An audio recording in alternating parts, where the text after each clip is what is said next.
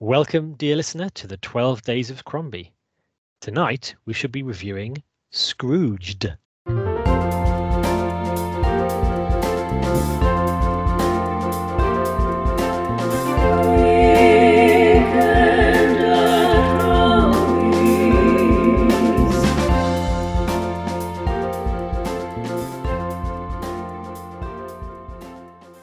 Good evening, dear listener. I am Hugh. Why must I be molested by these sea urchins? And I'm Dr. James Evans, Esquire. Acid rain, drug addictions, international terrorism, freeway killers. Now, more than ever, it's important to remember the true meaning of Christmas. Very good. That aged well, didn't it? Yeah, I know. There's quite a few things in this film that maybe haven't aged as well as when I first watched this, but there we go. Indeed. But so we are reviewing, as you will tell from my diction at the beginning of this, Scrooged, not Scrooge, Scrooged. Or Scroogey. Or Scroogey. Why did they call it Scrooged? I don't know.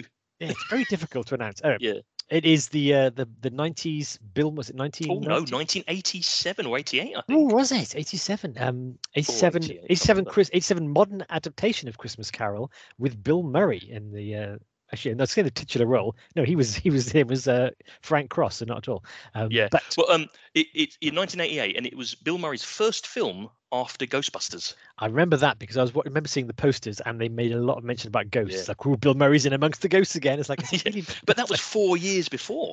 I know. I thought, boys, you're trying a bit hard here. It's like, just put Bill Murray on the poster is enough for me. I'm not going to say, oh, Bill Murray and some ghosts. Well, I'm sold now. Will he bust them? Maybe. The poster is disturbing though, because Bill Murray's face in it is just too much. I've seen the poster recently. It's too much. I've seen the one where he basically looks like Bobcat Goldthwait. Which ironically is in the film. Yeah. Yes.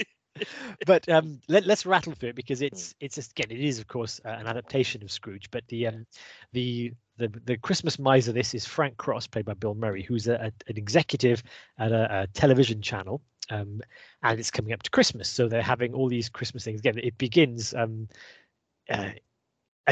actually with quite. We'll come to the theme, but it's quite atmospheric. Isn't it? There's a panning shot coming down onto Father Christmas's home in the North Pole. You're sailing over the North Pole, and there's these children singing a Christmas kind of tune, la la la la la la la. But it's sinister as well. I thought this is very Danny Elfman, and sure enough, it's Danny Elfman. Yeah, you can spot a Danny Elfman soundtrack from a mile off. I know. I wonder, God bless him. Maybe we had enough Elfman.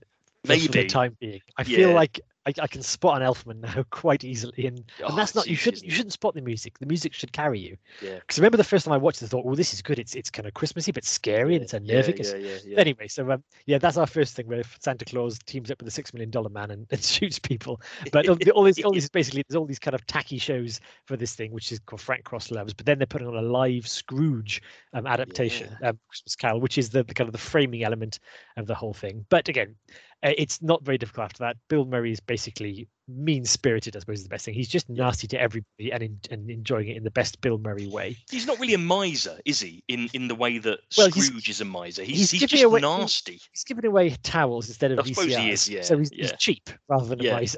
Yeah. He's basically just unhappy. Is this kind of the thing. Being Bill Murray, he's very good at making other people unhappy in a kind of a nasty way. Yeah. So he continues this. He belittles his staff and all this kind of stuff. What he does, and he's then, of course, visited by the Marley character, which is his old boss, Lou Hayward, who's a decaying golfer. And then he's taken to his past by an obnoxious cab driver that takes him back there, where he learns from his past that he was obviously once in love with Claire, his lost love, played by Karen Allen, and it kind of. In a non-Indiana Jones film. I was thinking kind of wide-eyed brilliance, like her eyes were as big as teacups. Yeah, she was looking at him, but go to his lost love. But she keeps reoccurring in the present as well. So they're trying to keep the romance alive, as we see in the Ghostbusters present, which is one of the funniest moments. Is Carol Kane is a she does steal the show here a little bit. Hugely violent fairy, but also she's hugely violent, but also kind of ditzy. as well, isn't she? She simultaneously combining. He's like, "Oh, I'm doing my pretty dance, la la la." I'm punch Kicks you with a him in the balls, toaster. So that is brilliant. And again, he sees all around him. We should mention at this point, yeah, his Bob Cratchit is played by it's played Grace, played by Alfred Woodard. Alfred Woodard, yeah. I always think has been in more films than she has been. She's very good. She is very good, yeah. And I've not seen her in a huge amount, but she's more of a theatre actor. Yeah, I heard that. But she has been nominated for an Academy Award though, for 12 Years a Slave. Yeah, that's right. Yeah. But she's very good. She's the Bob Cratchit. Again, her Tiny Tim is her youngest son who can't speak because he was traumatized by the death of his father, possibly killed by Sergeant Al Powell. We don't know. Al's pretty good, pretty trigger happy. Yeah. That'd be a good crossover, wouldn't it? Even so, they do brush over that quite lightly. The fact that Grace's husband was murdered and the boy saw it, and it's like, oh, and he can't talk. It's like, oh, you bet he can't talk. It's like, they do gloss over that. I mean, that could have been quite an interesting political statement or point, but they do gloss over that. I did read though that the script was a lot longer. And they filmed a lot more than was actually in it. It's quite a short film. It's about 97 minutes. But they apparently anyway, not to belabor the point, but Bill Murray and Richard Donner had critical differences. Because they could have just given Tiny Tim a cough. It's like they didn't need to make it that violent and Grace that tragic. They didn't. He was killed. Yeah, I know.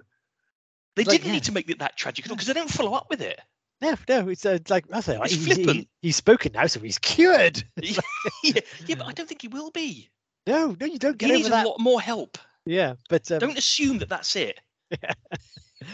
But either way, then he sees the Ghostbusters past, who's the only one who's dressed in the traditional fashion. I think it's quite good puppetry for and it's quite an evocative look because he's got television for a face in the end as well, doesn't he? Which is quite good. He does, but there's this bit when he opens up his robes and he sees these lost souls / rubber puppets burning in his rib cage, and it's all Bill Murray goes, "Did we do that?" He'd go a bit Peter Jackson, pre Lord of the Rings Peter Jackson. Yeah. But so obviously Frank sees his future, that he's burning in a coffin, which he gets quite serious again. Even throughout everything, even when he's sad and because he sees his past and he's sad, he sees his present and he's sad.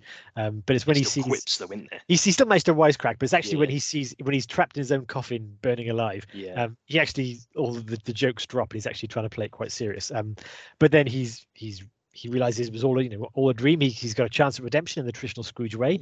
He immediately recruits. We'll come to Bobcat Goldthwait in a minute, but he recruits one of the executives he's fired, who's gone down off the rails and has reappeared with a shotgun to kill him.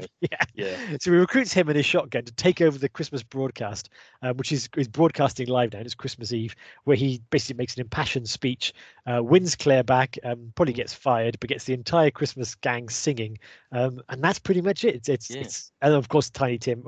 His name is, who's the wee lad's name? It's not Tim, is it? It's what is it? It's Tiny Tim. Is it? Yeah, let's say it doesn't matter, does it? It's the wee lad. Anyway, so he says, God bless us everyone, and they're like, oh my gosh, you are cured, and that's pretty much it. And they all sing happy birthday. Happy birthday. They all sing put a little love in your heart. Well, Annie Lennox and Al Green. Yeah, I think that's quite an ambitious song to get entire credit. They should have sang Happy Birthday because everyone knows the words. I mean, if you tell 50 people saying, we're all going to sing Put a Little Love in Your Heart, it's like, are we? I don't think so. But the song was made for the film. Was it? Yeah, so it didn't exist before the film. There's a fourth wall broken. In fact, the fourth wall is broken when Bill Murray addresses the audience and says, everyone from this side of the audience sing, everyone from that side of the audience sing. But then he goes, I want all the men. No, the real men. Come on. And then he does it. All the women. No, all the real women. Yeah, you can't say that now. You can't say that now. What does it mean? Get cancelled for saying that. Get cancelled for saying that, yeah. And possibly fair enough. But I don't think he meant it in any kind of pejorative way. But it just wasn't that funny. But you've also forgotten to mention that Robert Mitchum is in the film as well. Mitchum's in it, yeah. As Preston Rhinelander. As the head of IBC, yeah, which is again also hilarious because it's interesting that we'll finish off with the analysis, but in the normal Scrooge is utterly autonomous. He answers to no one, but in this Frank Ross is just an executive. He has to answer to the owner, who's Robert Mitchum, playing the most detached and crazy man, and he just delivers everything deadpan. He basically wants the TV show to pivot in the direction of pets because he thinks that cats and dogs are an untapped market. So he basically, and he just comes up and says, "You know how many dogs there are in America? No, do you know how many cats there are in America?" It's like, remember, we need a bit of pet appeal. Remember Kojak and the Lollipops? What about a cop who dangles string? What a quick random movements? You see later in the film, him and his wife are watching the broadcast, and the mice with antlers are on, and the cats are loving it. He's been proved right, hasn't he? But then when Frank goes off the rails and starts breaking up the podcast, he kicks one of his cats. Yeah, exactly. Good use of the word podcast there as well. Did I say podcast? Broadcast. It is Christmas Eve. I'm quite merry. Indeed, aren't we all? But that's Scrooged, isn't it? That's Scrooged. Very good. So we'll take a break and then we'll come back and we'll look at some of the themes within Scrooged.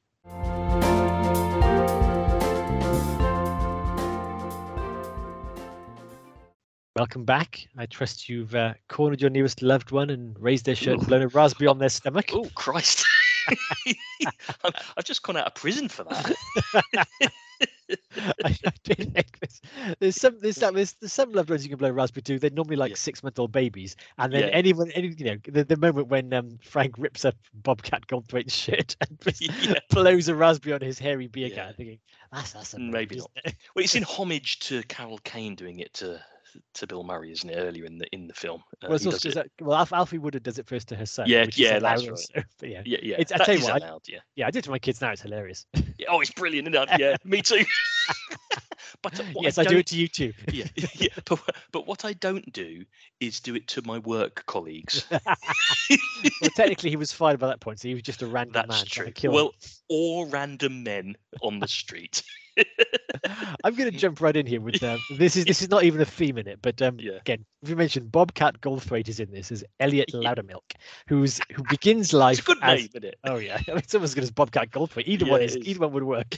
You could have Elliot Loudermilk as Bobcat Goldthwait; it would still be funny. Who's called Bobcat?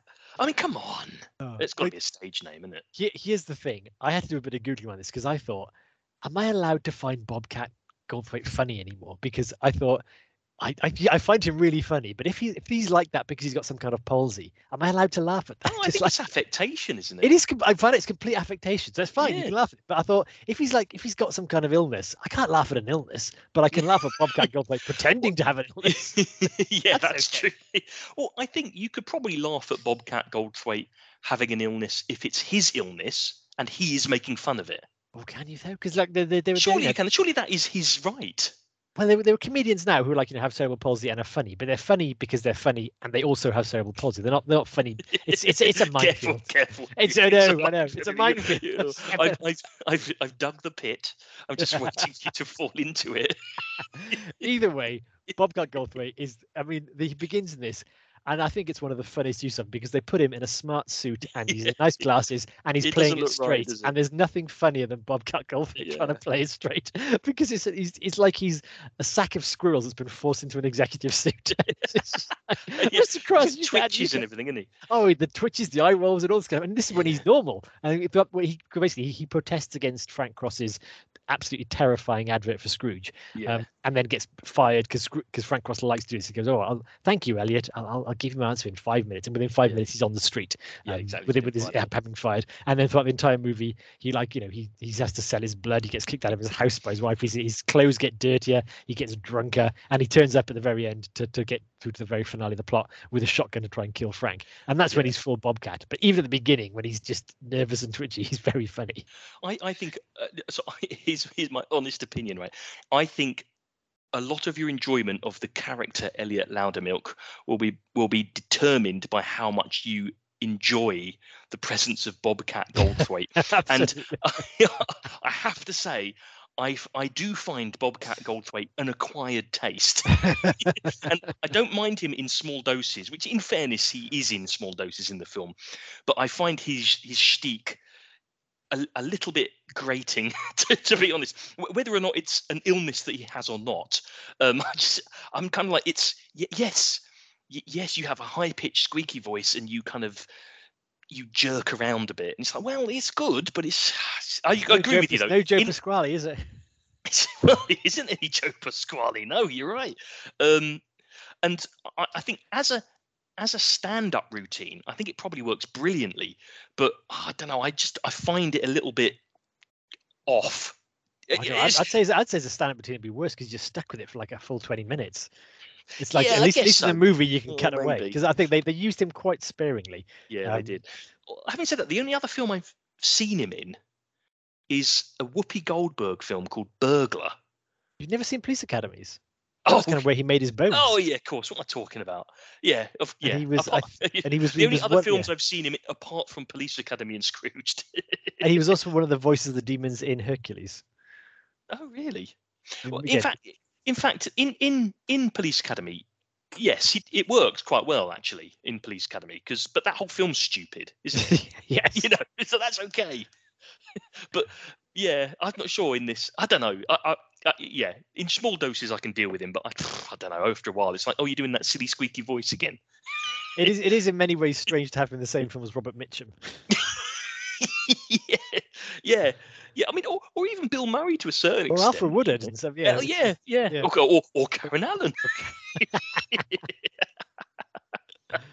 Another actor, speaking of while we're doing the cast, another character actor that hasn't really been in much, but I really like him as a character actor, is John Glover, who plays plays Bryce Cummings, who is a complete. He's in LA Slimeball, as he's described. I didn't even think of that. He is so much an LA Slimeball. He comes in basically he's being groomed to take over from Bill Murray, who's clearly and Bryce is both simultaneously charming and conniving, and is just oozing around, getting in the way of things taking over. He played a similar role in Gremlins 2. Yeah, exactly. What I was going to say. He's in Gremlins 2, isn't he? Yeah.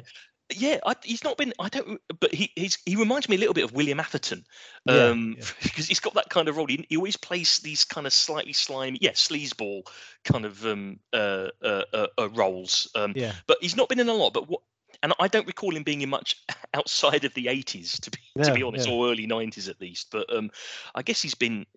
Yeah. He's a good character actor to slot into. Like, you need that role, he'll nail it. Yeah. He's in Annie Hall. But not much, I think. RoboCop 2 as well. There we go. But nothing else. I bet he was an OCP executive in RoboCop 2. Of course, absolutely, he's going to be. Yeah, but okay. So we've gone through all that. We can come into we haven't really addressed again the bigger star, because we've touched on it a little bit. But yeah, this was Bill Murray's kind of Ghostbusters, difficult second album. It was. Yeah. Well, apparently, I mean, he took a break, didn't he, after Ghostbusters? He found it quite draining and was just like, I'm not going to work for a few years now. And they paid him $10 million to appear in this, which was a massive amount of a $32 million budget. And it made its money though. I mean, $100 million it took at the box office. Yeah. It's a massive film, which surprises me a little bit, but there we go. But I mean, Bill Murray's draw at the time, I guess, I think it was Bill Murray's huge. Draw.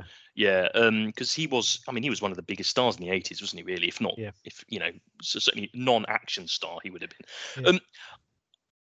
I think in this film, my view of Bill Murray in this film is that he's really good at doing the mean, kind of nasty role at the start, and I think when it comes to doing the heartfelt redemption, as much as it was improvised, and I know that he wanted it to be quite an impassioned thing, I found it a little bit stilted and hard to believe almost. But maybe that is because he's so good at being Frank Cross. Yeah, well, I got a couple of thoughts with this. Is that to begin with, in terms of Bill Murray's performance, if I had to characterize it, I would say it's loud. And I thought Bill Murray is not a loud. No, he isn't, is he? Or an actor. He's like, he's sarcastic, isn't he? He's sarcastic. He's underplayed. He's deadpan. He's very good. Yeah, he's not playing loud though, is he? He's not loud. And this, he shouts a lot. He's not hyper. No, you're right. And it's odd. Yeah, he's not hyper just when he's under pressure. He's hyper all the time. He's hyper when he's being mean and having fun. And I think that was one of Bill Murray's feedbacks when he said he couldn't really work with the director Richard Donner. He said, I don't know what he wanted from me. He just wanted it louder. Maybe he's deaf. And clearly there was a point when Bill Murray just thought, okay, I'm just going to do it really loud then, if that's what you want. Which is an odd and interestingly, I think. Yeah, to come to the bigger theme of this, again, the redemption of kind of scumbag is it's like this was the first pass at Groundhog Day.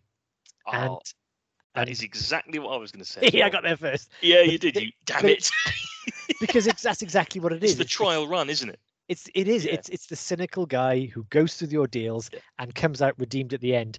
And you can see it there in bits, like when Bill Murray is in the final thing and he's trying to stop his own coffin from burning, and he's just saying, no, stop. This doesn't make any sense. Stop. I don't stop it. Just please stop. Yeah. And he's pleading for his life and all this kind of stuff. And the early stuff when he's doing he's very good at being cynical. But you're right, it doesn't come across, partly because I don't think the film earns it, and also again that redemption at the end feels contrived.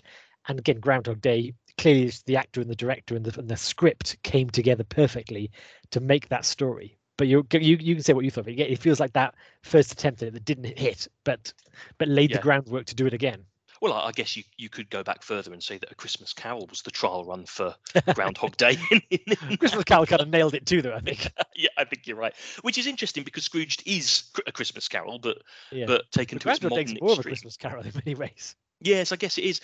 I don't disagree with that at all, actually, Hugh. I think I saw a lot of markers to Groundhog Day. Now, I mean, Groundhog Day didn't exist when this was made. I don't know whether Bill Murray knew about the script for Groundhog Day or anything like that. So it's a little bit unfair to say it is, it's a trial run for Groundhog Day. But at the same time, it tries a lot of the same things in a same kind of style, with Bill Murray being the scumbag, effectively. But the thing is, in Groundhog Day, he isn't hyper or loud, is he? He's just grumpy and mean.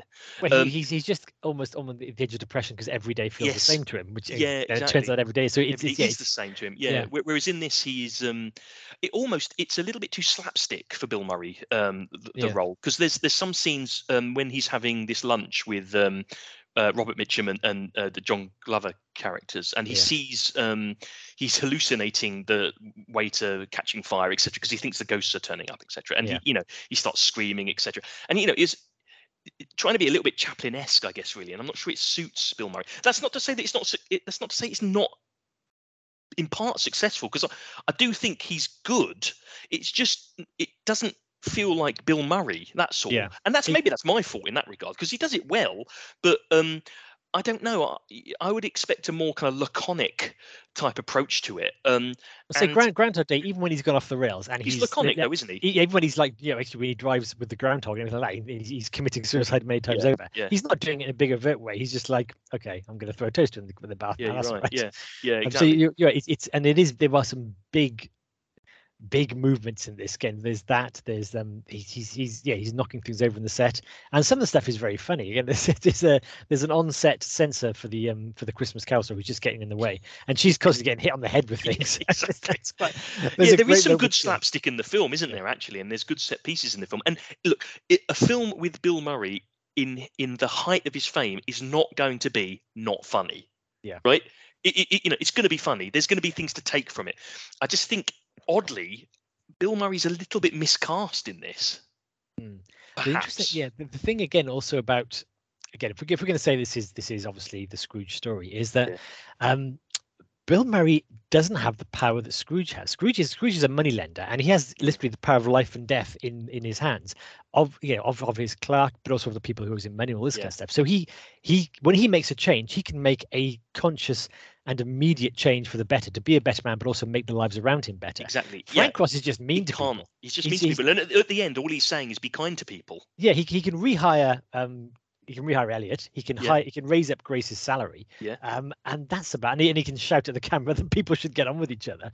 But that's about it. And also, here's the funny thing: is that again, I talked about in a podcast that may or may not have come out yet, is the catharsis moment when Scrooge. Yeah, that's where you really need to nail it. Is that catharsis of Scrooge coming out and he's a changed man, and the world changes around him. And in this, it still feels quite awkward. Because it's rambly, isn't it? Frank comes out in the middle of the live broadcast and talks to the camera, and basically they have to keep the camera on. He's taken over it's almost like networking how he's talking to the camera. But you have all the cast and crew of the Christmas Carol hanging around as he kind of wanders between them, cracking jokes, and it's a bit awkward. It's like a staff party. It is a bit, There's a bit of No one is singing and dancing in the streets because they all want to be home. And he's saying, I can't believe I had a live broadcast and I'm depriving you of your families, but they're still there having to listen to it. It's a little bit David Brent, isn't it? Really. Yeah, yeah. There is a little, I Yeah, was thinking that as well, because at the end I found it a bit awkward as well. He starts talking to the camera and he's, you've got to take your chance. You might be against, and it's almost like it needs to be more tightly scripted. I appreciate a lot of it was improvised, yeah, but and it might have in reality it might have been improvised, but when I say that, I mean if that was a real story, it might have been him from the heart. yeah, But I guess I needed it to be more tightly scripted, and actually that endpoint it needed to be earned a bit more. You mentioned about the a couple of things which I had a bit of a problem with the film, and it was the almost the reasons why he changes. I don't think is enough. It's going to sound awful because a child that doesn't speak, he's warmed to that child, but in effect, it comes down to the point that he sees himself in a coffin, dead, going into the fire for the cremation. But how is being good going to help him stop not that happen? not It's still die. going to Yeah, it's still going to happen, isn't it? So yeah, it's almost like saying, what, did you not think you were going to die? And there's never really anything that you see in the set pieces that say this is a reason why you would change your attitude and your view of life, yeah, other than the fact that we know it's based on a Christmas Carol, and so therefore these things happen and you get redemption at the end. But what's the redemption for? yeah. So you don't And yeah, die? yeah, What? because in the Christmas Carol, because Scrooge witnesses and sees people happy that he's dead and realizing that no one ever loved him. Doesn't happen here. You just In see his this, brother we who's sad, but then fine. Calvin gets put in institution, which is sad, but it was Yes. sad already. But but also how can Bill Murray help that? It's not his fault he's in an institution. Yeah, and then Claire is basically turned bitter, but this Which is is somebody. probably the only thing, but she's turned bitter like him. Yeah, I mean, this is somebody he hasn't seen for 16 years anyway. The fact Yeah. that he's it's like he's an old boyfriend turns up and says if you have been with somebody, she goes no. It's like, well, you might have by now, I agree. Yeah, I agree. So I think And also again, he's not again a moneylender with power to forgive debts. He's just a television executive who has a boss and will have a replacement. He hasn't changed television. As soon as he goes, then yeah, the Bryce Cummings will take over and be the president in his place. And apart from a shouted message on Christmas Eve that will mostly be forgotten, that's yeah, it. it's almost too bombastic and messy at the same time, and then doesn't play the redemption strong enough. I Yeah. don't think. I don't know. Yeah, I was just watching it thinking. So, I mean, okay, yeah, great that they're having a really miserable. He's watching people having a miserable time. Yeah. Um, Oh, interestingly, but that's actually, not his fault. yeah. And actually, a point that's similar to Groundhog Day is one of the kind of the jolts from home is he sees a homeless guy in his present that Yes. he doesn't give That's a money good to, point. Yeah, that's a and good then point. when the ghost takes him, he finds the same homeless guy who's frozen to death, exactly like Groundhog Day. But in Groundhog Day, it's a big moment. He commits a lot of his time and effort because he thinks, Getting him back again, yeah, and he yeah, helps him again afterwards, yeah. no, he fails. I think he doesn't get him Yeah, back. yeah, you're right. Yeah, that's what I mean. But he Yes, tries to, doesn't he? But he it doesn't constantly tries to, work. and he can't accept that it's not right. And Yeah, that's almost that is the groundhog change, not the fact he can't get Annie McDowell to sleep with him. It's the yeah, fact that he realizes he has all this power and yet he still can't help out this one yeah, guy. So he yeah. resolves to help out everyone else. And that's here it is. yeah, you're right. But that's a really good example of where Bill Murray can be an absolutely brilliant dramatic actor Yeah, as well. Yeah, it's a brilliant moment, and it's not just the turning point of Groundhog Day. It's the turning point in Bill Murray's career because after that Yeah. he doesn't do the goofball films anymore. No, he goes to doesn't. much more serious roles. Yeah, So yeah, that's the fulcrum on which the career pivots. And maybe if Scrooged had been that film, it would have done a few years earlier because that's where it would have yeah, turned. But yeah, it did. And again, in this movie, so he finds the homeless man who freezes to death, and he just does. yeah, Almost Scrooge. Frank Cross is more concerned about getting out of the yeah. place where the homeless guy died than the fact he did help him. And at the end, we kind of get a visage of the same guy. He's like in a little angel costume, implying that he is dead. So that Didn't make a wasn't difference, did it? yeah, that wasn't a vision of what could happen. It's like, no, that has happened. He is dead. Yeah. You didn't help Yeah. him. So it's weird, isn't it? It's almost like, and part of that is that Frank Cross spends, I'd say, about 75 to 80 minutes of a 97-minute film being a scumbag yeah, without really changing. Yeah. And then he changes. Whereas in the Christmas Carol, or A Christmas Carol, A Christmas Carol, I should say, there is a subtle but inexorable flow toward Yeah. redemption, Because isn't there? Scrooge wobbles back and forth. He Yeah, sees his he past, does. he's sentimental, Yeah, then he goes, no, not really. He sees the present and he's happy, but he goes, no, not really. And that yeah. final push of here's the future. So it wasn't the very final scene that tipped Scrooge. It's just he's No, been teetering the whole time, and that's that the final power thing of gave that him the film.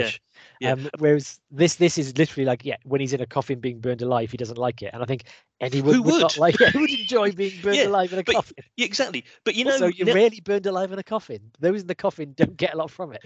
exactly. Nelson Mandela, I'm sure, was in a coffin or burnt. Right? He was. Where are you going with this, James? Well, I suppose my point is that he was he was one of the greatest humans that have lived in the last 100 years. Right? Yeah. He still died. Yeah. Being good doesn't make you immortal.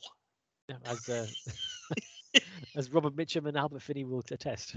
Indeed, yeah, exactly. But yeah, so there is that. I think there are problems with the structure, really, of the film, which is odd, given that it's based on one of the most effectively structured stories of all time, which is A Christmas Carol. I think the reason though it's too much in love with its own concept, which is let's make him a TV executive so we can have a lot of fun with the TV, because they have fun with the TV. Of course they do. The Santa Claus spoof, The Night the Reindeer Died, is funny. I want to see that film, to be honest. Absolutely, I love that film. There's a few other ones that aren't as funny, like which clear, and there were a lot.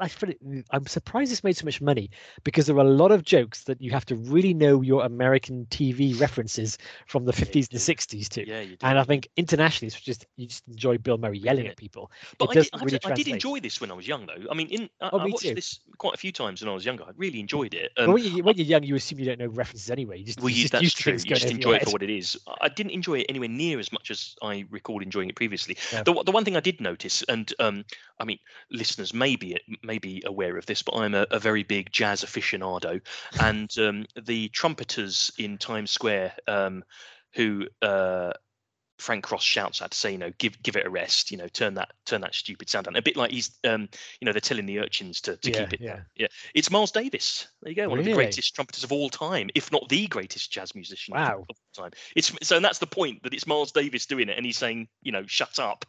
Did you hear the song yesterday? Yeah.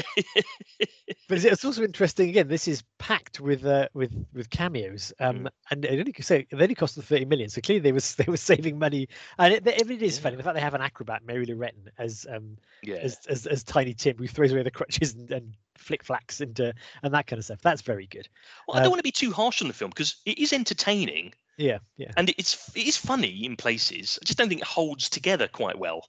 No, I will say again, in terms of the script again, they have what's called the Solid Gold Dancers, which is clearly some kind of Pan's People dancing troupe, and they're basically nude, aren't they? There's a great reference where the censor just grabs up Frank Cross and says, "She can't wear this costume." So why not? You can see her nipples. I want to see her nipples. I want to see nipples. It's Christmas. Well, I'm sure Charles Dickens would want to see her nipples.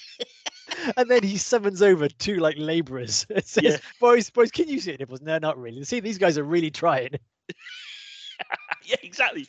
So when it's Bill Murray doing his kind of shtick, it's good, isn't it? Oh yeah. It's very good. If it'd been more of that, and again, and they can have the madcap again. Carol Kane was very funny, because Carol Kane is a complete subversion of what you'd imagine the ghost would be, and that's really funny. But like I say, I think again, back to my original point, it's too much thinking. This is really funny. If he's a TV show, we can have a lot of fun with TV things. But again, Scrooge as a TV executive isn't enough about who he is. And also, actually, I don't know if this makes a difference, but when they go back in the past, Frank Cross has a very humble origin. Like he is not from a well-off family, so he's not a kind of a yuppie scumbag. He is no, he isn't. He's quite self-made man. More. Yeah, they should have played more on that. So there's a lot in this that I think, with a bit of extra, I mean, this sounds very patronizing, a bit of extra thought, they could have made it into what would have been quite a humorous interpretation of A Christmas Carol, but also had a bit of grit to it as well. You know, what with the death of Alfred Woodward's husband and his poor upbringing with effectively what looks like an abusive father and a neglecting mother, etc. It's that kind of stuff, isn't it? You think, well, there's something in this. Yeah, and when we say extra thought or extra material, you said there's a lot of material on the floor. It may be just because Bill Murray and Richard Donner did not get on. A lot of that was lost in the crossfire, so neither one got the movie they wanted to make. Yeah, which is a shame, because I'd like to see what that might have looked like. Now, it didn't do the film any harm. You No. know, but I suppose I this think is it one. did the harm in retro because I don't think Scrooge is. Yeah, You don't I, watch it now. It's not. It's no, not. It you doesn't do the don't. rounds. No, I agree with you. And actually, this is where I think it is a film. Is the value of a film the money that it makes? Right now, often it is, because we talk in Weekend at Crombie's about the fact that it's a film that has been lost to the annals of time, or it didn't make any money. But Yeah. it assumes that making money is what you define a film on. It probably made the 100 million because people wanted to see Bill Murray's cinematic Absolutely. Yeah. return, They not could because of have. anything to do with the film. They could Yeah. have had anything. They Him could have eating an Bill Murray reading a orange. Chinese menu, Yeah, and exactly. it would have Yeah, gone. yeah. And And it would have been good. Yeah. yeah. And so But it's that's it. it's a Surely, false reality, isn't it? yeah. But surely the Weekend at Crombie's, we read out the money it made because we're saying that isn't the value. We pick up some Yes. very unsuccessful Well, films. yeah, it's and yeah, that's why Weekend at Crombie should be lauded for its Absolutely. good good grace. I don't know where It's I'm going good. with that, It's but good work, as it's should all the good work. listeners who listen to it and partake in that. Yeah, indeed. So in some ways, the film Scrooged is a little bit like the sentiment of Scrooged of the characters in it, the Frank Cross kind of Ah, cynical character in it to a certain extent, because just it stuff it full of actors, and you'll make your money. well stuff it well have a lead actor that was making a return to cinema after one of the most successful films of the 80s, pay him a lot of money, stuff it with lots of other kind of Cameos. cameos, Yeah. make it about television, and have it based on one of the most beloved stories, and you're going to, it's a formula, isn't it? Yeah. Scrooged is a formula, and it worked. You put all of these ingredients in the pot and you get a lovely ragu at the end, and Scrooged is that ragu. Yeah. But it doesn't mean it's very healthy or satisfying in the end, even though you might enjoy it when you're watching it. Yeah. Yeah. I agree with that. It just didn't hit the mark, and I think I think everyone knew it didn't hit the mark. It's like Yeah, it got to the point where they thought they're just going to put it out there, and it is what it is.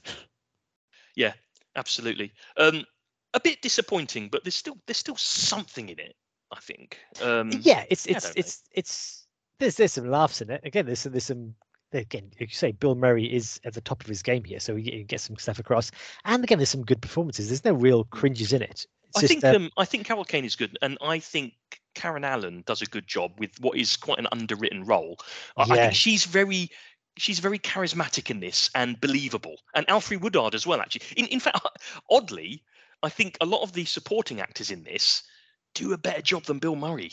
yeah. Again, that's what again almost has nothing. And funny you mention that now is the scenes are very very short. It's like when we go back to when we go like to the Cratchit family house, it's like it's one joke and they're gone. And it's like I could have lingered there. I was enjoying that. Let's Yeah. see more of Grace's house and her family. They were Yes. cracking jokes. We were Yeah. learning about them, but it's like they make like They're nice people to be around, aren't they? yeah, but it's also again it's entertaining and it's nice. Yeah. It's because the point when she told her Christmas bonus is a towel. Yeah. So they go, Mum, what about your bonus? I'm drying my head with it. Yeah. And then boom, you're away again. And it's things Yeah. like that. And it's there's a few other things too. Again, Karen Allen, I agree. I think she's probably good as the younger Claire when you Yes. realize why Frank Cross would fall in love with her. And Frank Cross Yeah. is quite funny too. Actually, this is almost one of the strongest points is the past when Yeah, I agree. Actually, yeah. when you see all that kind of stuff. And again, she's very sweet but not in a sort of a sacred way. You understand why she is someone who could open up the heart of someone Absolutely. like Frank. Yeah, and But it's when principled as well, yeah. right? So you get that, don't you? Yeah, but when it comes 20 years later and she just appears with Yes, wide it's eyed odd, and says, "I'm here for you, Frank." It's like, Yeah. did you meet no one else? No, I'm still here for you. It's like, really? Yeah. Then it becomes a bit really. But she has to be. Well, it wasn't enough saying I just married someone else who liked me and then I carried on.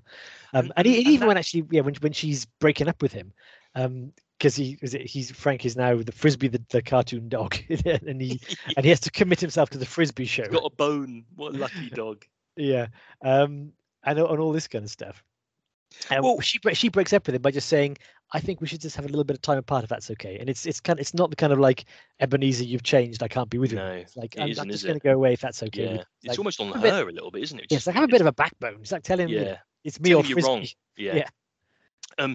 And the romantic subplot in this is much more front and center than it is in A Christmas Carol as well. Absolutely, yeah. Which is, I don't know. I think in that very formulaic way that the film has been produced, I'm not surprised because it's the kind of thing that sells, but I think it does diminish what is the effective purpose of the film, which is the redemption of Ebenezer Scrooge, or Frank Cross as it should be. And it kind of dilutes it a little bit, really, because it should be enough that Frank Cross is a changed person.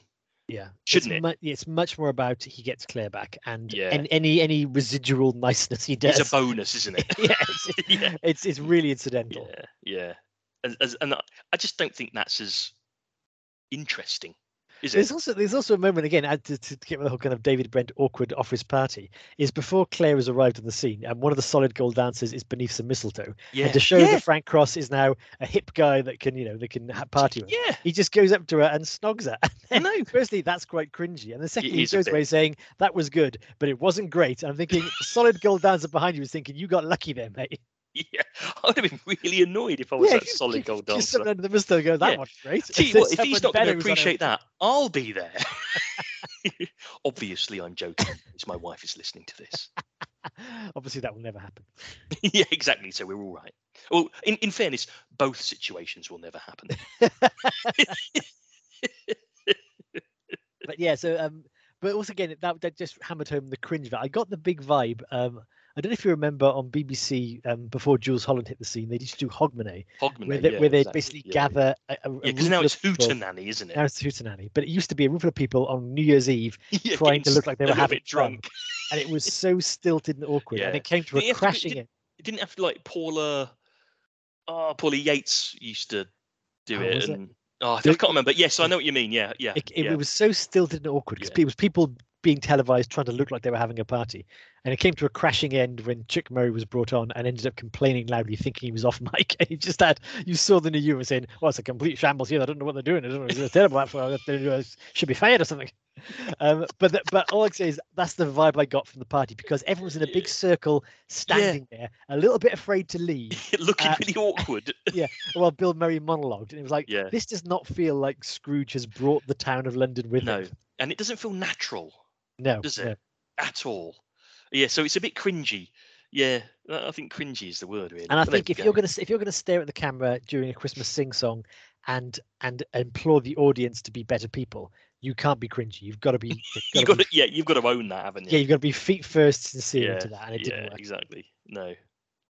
Poor Bill Murray. There we go. I know what had wrong with his career. Yeah, he's got Groundhog Day coming up soon, so there we go. It'll be happy. But not before Quick Change. Indeed, really. If listeners want to partake of a Weekend at Crombie's podcast, please do check out our Quick Change episode from about 4 years ago. Excellent cross marketing there. Well done. You get a lump of coal in your stocking for that. Very good. That'll heat the fires over the winter. Anything else you want to say about Scrooged?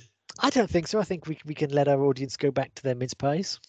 Why isn't he called Ebenezer Scrooge in this? Why can't he be called that? Why is he called Frank Cross? I did see either this is one of those things. Either be a Christmas Carol or don't be. Well, I mean, they were making a Christmas Carol, so the idea that his name was Scrooge and he was making a show called Scrooge would be a bit on the nose. There's also, again, it would have been, wouldn't it? Part of his decoration is the dictionary definition that says cross, something you nail people to. Yes, I suppose that's true as well. Which I don't think actually works, because Cross is the guy doing the nailing. So yeah, it's one of those jokes you think that's clever, and you think about the game, that's not clever at all. That makes no sense. And I think that perhaps is a good description of the film. Oh wow! Look at that full circle. That's excellent. Yes.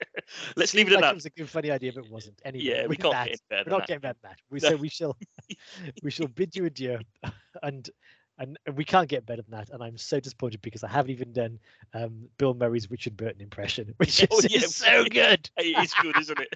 I mean, that's actually one of the funniest bits in the film, but it's so weird, isn't it? It's incredibly weird. We get accosted by 3 homeless people who's convinced he's Richard Burton, and the only way to make him go away is to do a really impromptu but slightly accurate Richard Burton impression. It almost makes me think that at some point in the 80s, Bill Murray was known for doing a really good Richard Burton impression, and he had to get it into a film. Because Saturday Night Live characters always used to do that, didn't they? It was something he might have done it on a Saturday Night Live show, and so therefore he's putting that in the film. But yeah, it was really good and funny. But that's it. It's either you let Bill Murray do that for 110 minutes, or you make it a sincere movie where Bill Murray has to modulate. But this was all over the place with it. Yeah, it was a bit, wasn't it? But having now stomped over the perfect point to end. Well, I suppose, yes. but we'll probably come on to it. Well, what we haven't done here is talk about how festive the film is. Well, I'm leading up to the jingle. That's why we've got to get to our jingle. Go on then. Yeah, talk go about on how then. festive and Yeah. and the score. So join us after the break.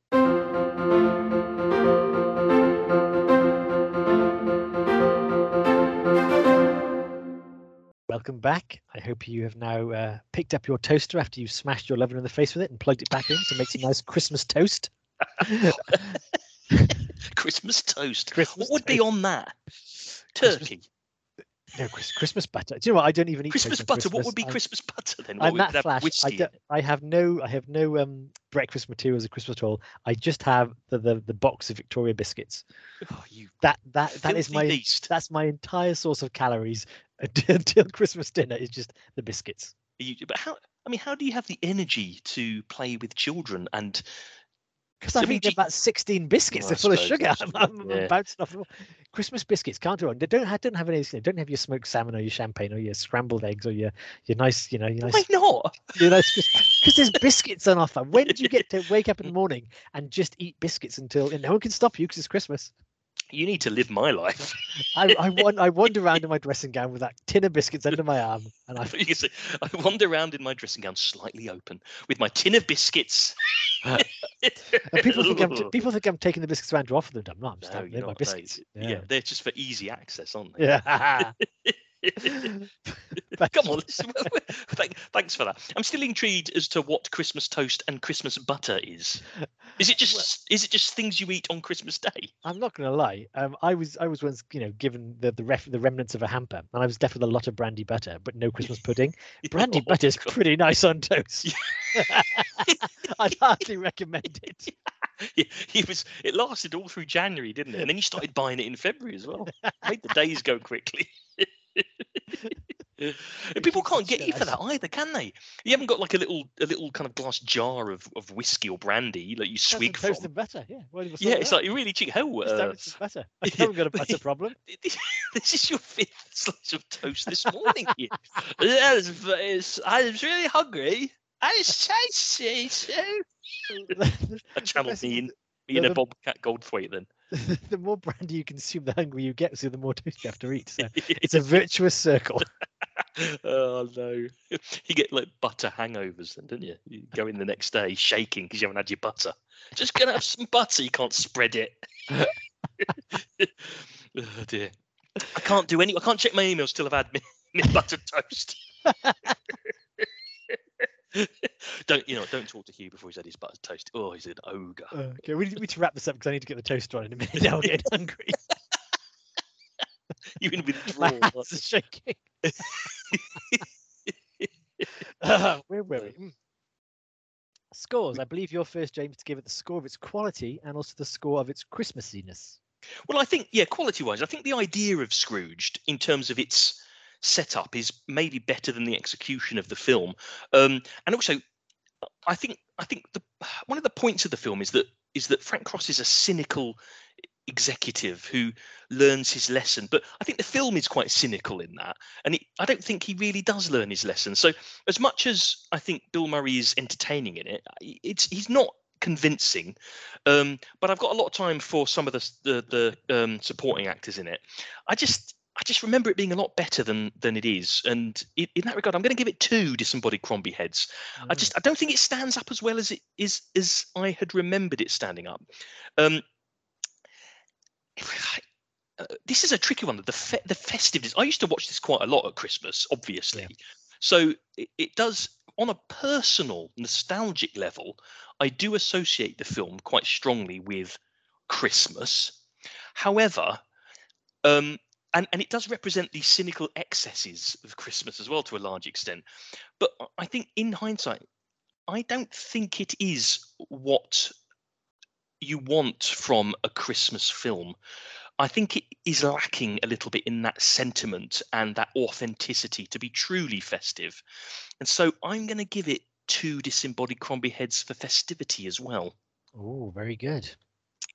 For myself, again, agree. This movie was on a regular rotation in my VHS collection in my youth. I used to watch it again and again, and really enjoyed it. But it has not stood the test of time. It is, again, there's some great moments in it. There's some good performance in it, but it is very much less than the sum of its parts. It's a 2 for me as well. It's just that, and likewise, Festiveness. Yeah, even though it is, the Christmas Carol story, and it's all around Christmas, and there's everything there. I'm not getting the Christmassiness from it. So I'm going to give it 2 as well. 2 and 2. There we go. We're in agreement. We're simpatico. With a Christmas Concord. So with that, we will join us tomorrow for the next one. Hopefully a more Christmassy one. We've hit a downbeat here, but join us tomorrow. And until then, I wish you a very happy and a very healthy weekend at Crombie's. Good evening, all. Weekend at Crombie's. I always feel like it's a sense of achievement because I feel like I go to work on Monday morning and then I have my one-to-one with my boss and be like, so, how's work going? Yeah, I nailed those 2 podcasts. Oh, no, hang on, that doesn't work. They're in the can now. Yeah, they're in the can. Feels great. It's like I've really achieved.